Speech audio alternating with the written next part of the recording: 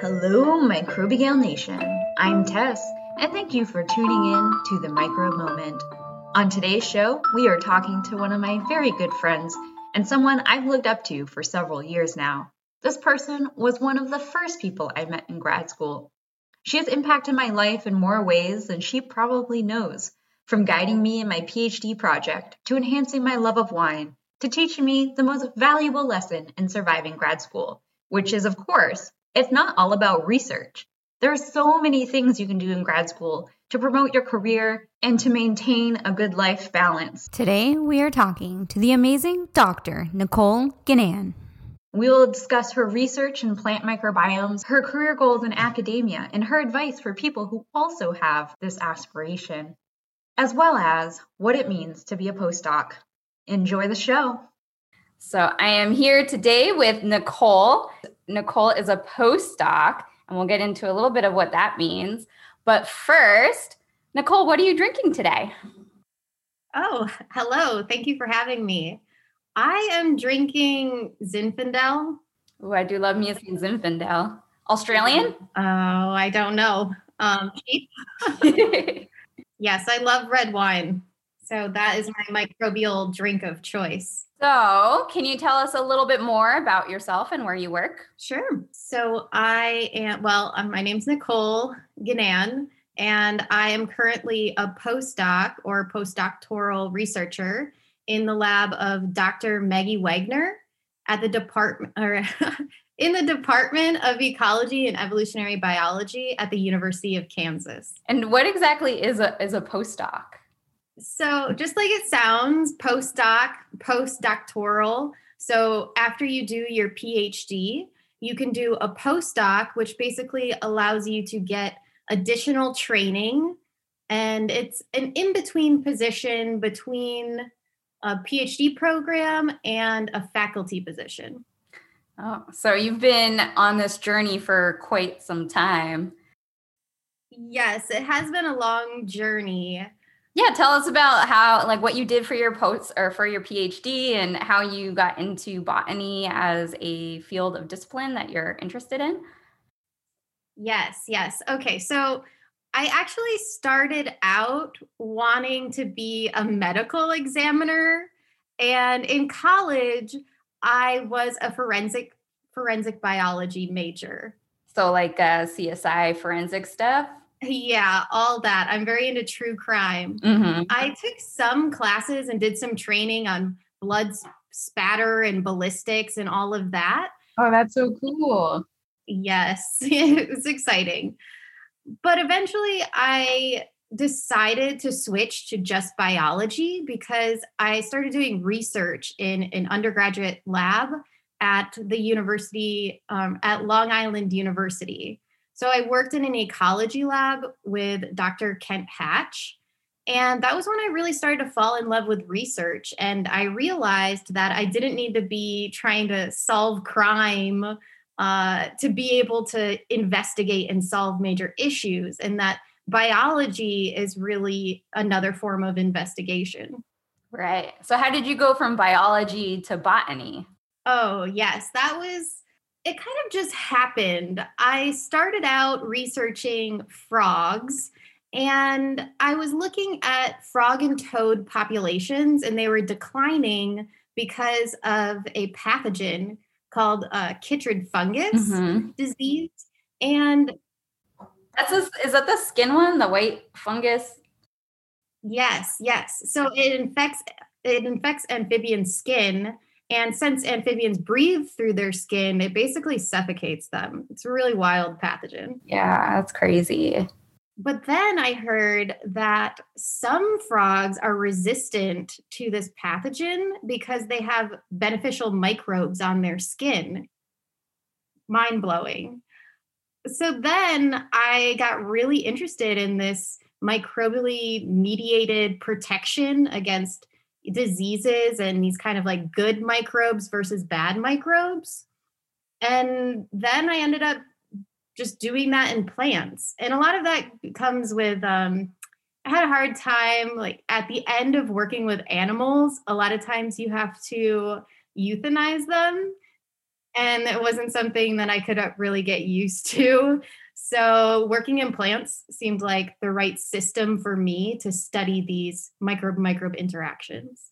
Yeah, that's how I got into plants too. Unwilling to kill things. Yeah. So do you have a favorite microbe? I do, and it's kind of abnormal.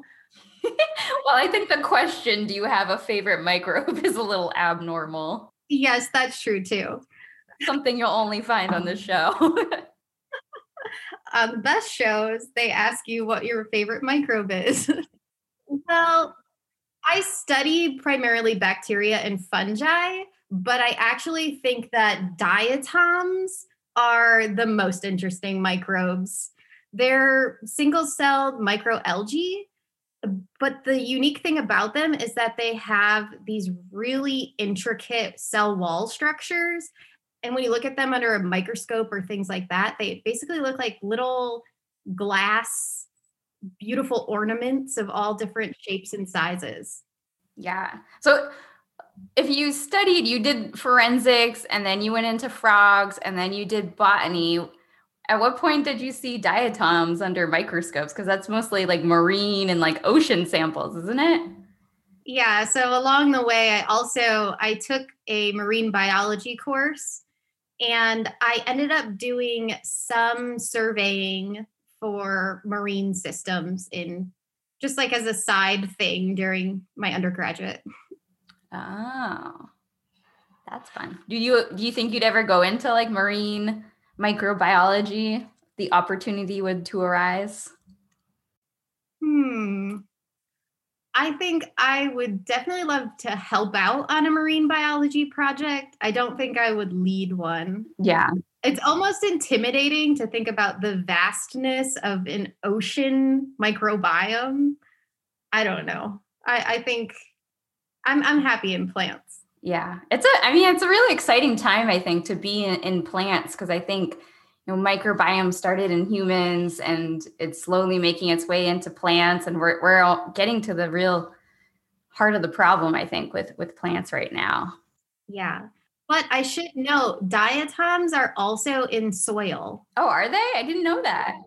Yes. So it's there, but it's very under-researched. So what are they doing in the soil? Does anyone know? No, I don't think they really know.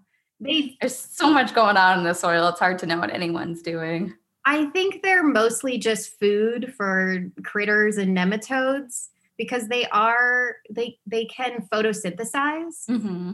And then, maybe just nutrient cycling and food for some other guys. Yeah.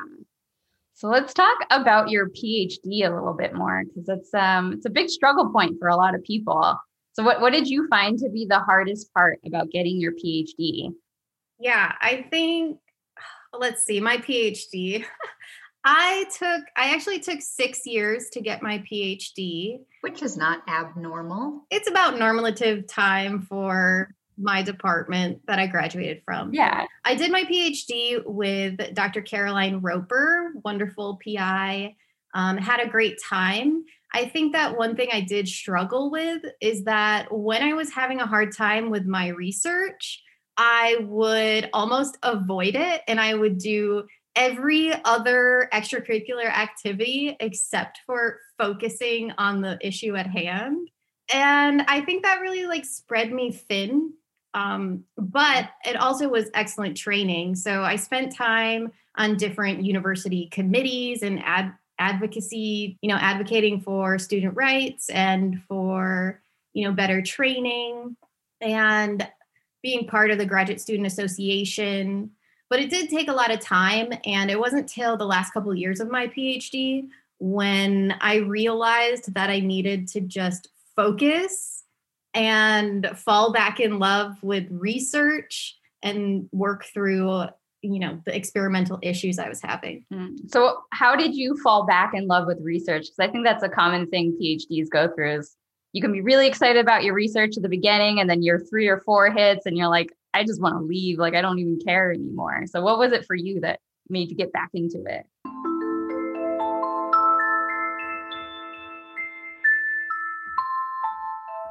Yeah, that roller coaster. Maybe I think it was just more, self-motivation. I was to a point where I was like, I got to get this thing done. I got to focus. And that was also around the same time when I started to closely mentor a single undergraduate student. And so at that time, I had to plan ahead. And because I was training them and because I had someone else depending on me and my research, I knew that I had to focus and work hard because it wasn't just me, it was someone else too.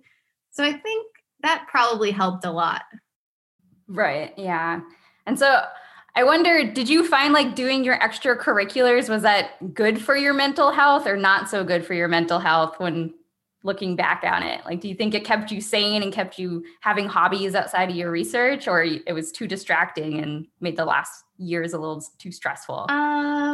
Both. I think, and this is a common issue for all young academics, but I would say particularly for female academics, is that you kind of get rewarded for being good at something. So then you get asked to do more. So if you're good on one committee, you get asked to do 3 more committees. And then you get asked to do even more committees. And you have a hard time saying no. But then, so at first, it's really helpful. You have time, you're getting training. But then as you're getting more opportunities, it becomes more overwhelming and negative.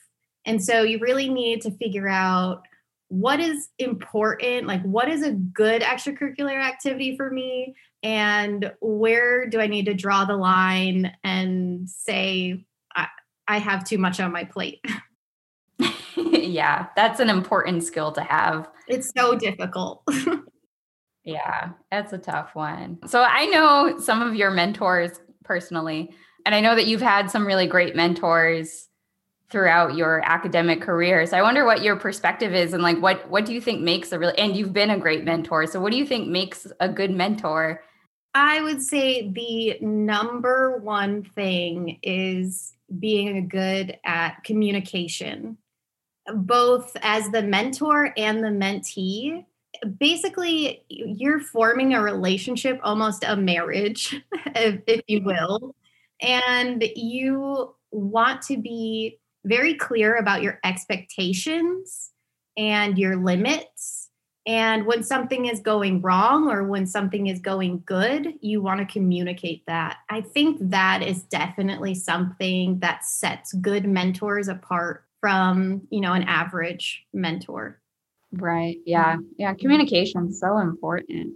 So my final question in lines with your PhD, and this is one of my favorite questions to ask people. And it's one that I asked all the time when I was a PhD, because I think it's just kind of fun and it gives us hope in some way, is that during the pursuit of a PhD, we always have this like kind of joke of, what is your plan B? If PhD doesn't work and you had to leave school, what would you do instead? Let's see. I was very focused and I didn't have very much of a plan B, if you will, but I did go through a brief period of being very obsessed with the idea of vertical farming. That's so interesting, the vertical farming. Yes. Yeah, so for people who don't know, vertical farming is you're farming vertically, obviously. But what helps is you can do that inside, and you can do that in the middle of a food desert, like an urban area in the middle of winter, and produce local fresh produce. Mm-hmm. And that kind of like cuts out all of this transportation of produce. So it's more sustainable. I even started buying stock in some vertical farming companies. One company I follow closely is Gotham Greens. Oh, that's a cool name. Yeah. I've noticed it more on the East Coast. So, Boston and New York. Yeah, I guess we don't have as much agricultural land out here. We have to grow up. There's no space. Yeah. But I would say that was the only time that I wavered from my PhD pursuit. I was like, I could just become a vertical farmer. Yeah, I've seen some really cool setups where people like have it in their dorm room and they're just growing like all these microgreens in their dorm room. And it's pretty wild. Let's shift gears a little bit and talk about your current research. So in the simplest terms as possible, what is your research? Okay. Yes. So for my PhD in the Roper lab, I was working on how beneficial microbes can protect citrus trees from a bacterial pathogen. But then for my postdoc, I decided to switch things up. And now I'm focused on how microbes adapt to drought stress, so water stress. And we know that drought, because of climate change, it's real. Drought is going to be a worse and worse issue in many of the growing regions on the planet. And so kind of the downstream application of my research is to figure out how we can use microbes to increase plant tolerance to drought, which could be really helpful for. So what is the crop that you work on now? Yeah, I work on maize, which corn. Yes, I find it really funny because now I live in the Midwest and I grow corn for my research. I also work on a non-domesticated relative of maize or corn. It's called Eastern gamagrass, and that's part of tall grass prairies. So I've been able to sample some prairie remnants, which is a very unique and cool landscape if you ever get to see it. So does that produce like a corn-like fruit that you can eat, or no, you can't eat it at all? I did see one weird article from the 60s where someone tried to make flour out of Eastern gamagrass seeds. Like, you know how you make corn flour? They tried to do that and said you could use that, but it was the 60s. Yes. And I don't think the seeds are very tough. They have a hard enclosure around them. So I don't think you can eat it, but it is a very important plant for restoration of prairie lands. So in your work, you do a little bit of field work. You go to the field, you actually sample stuff. You do a little bit of lab work where you're actually in the lab doing stuff. And then you do a little bit of bioinformatics. So you do everything. Yeah. Yes. I'm lucky to be in a place where I can do all of that. I think that it really helps. So when you're you need a change of scenery sometimes, right? So you can be at your computer for a couple months and then you get that chance to go out into nature for, a couple weeks and then a little bit of lab work. It really breaks it up and helps you get through the monotony. So do you like them all the same, or is there one that you kind of like a little more than the others? I would say I am partial. Okay, I would say I like lab work the least. Mm-hmm. And I like field work a lot, but sometimes that is tough. That's tough work. It's hard labor. Yes. And then on the other side of that, I think that computer work is really satisfying, especially bioinformatics. It can be so difficult, but then once you get it, you're on cloud 9. Yeah. Bioinformatics is it's like a drug. Like, it's terrible and you hate it, and then you get another hit and you're like, this is amazing. Yeah. Or an abusive relationship almost. Yeah. It's a love-hate for sure. Yeah. So I know that you recently published a pretty cool article that talked about dysbiosis in plants. And so I was wondering if you could tell everybody what the concept of dysbiosis is and how it relates to plants. Sure. And you're the first one that kind of uses dysbiosis in plant microbiomes, right? Well, I would say I'm not the first person. And while I was writing this paper and trying to convince my advisor that dysbiosis was what we were seeing, there was a paper published that used it in science. Yes. They were looking at sugar beet dysbiosis. It's definitely a term that's used way more frequently in the human microbiome side than in plant microbiomes. Yes, exactly. So dysbiosis basically just means that a host has a microbial imbalance, or we would consider like an unhealthy or unsupportive microbiome. I think the issue with using the word dysbiosis sometimes is that it's really hard to define what a healthy microbiome looks like. So then to also say this reverse, like it's dysbiotic, it's kind of difficult because we don't actually know what a healthy microbiome necessarily looks like, because it can look like a lot of different things. Right. But what we do think is that some microbiomes are more resilient or tolerant to stress. And so that would be a healthier microbiome. And on the reverse side of that, some microbiomes are less stable and more likely to be dysfunctional or dysbiotic. But it's not quite understood. It could be caused by a number of things.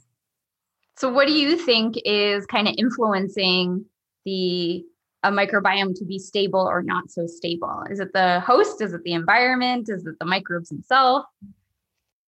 Yeah, I mean, I think it's a combination of things. I would say most of the time, dysbiosis is caused by an external pressure. So something like if a person takes antibiotics, and you're going to be killing off a bunch of your good microbes as well as, the bad microbe that you're targeting. And that could cause some dysbiosis.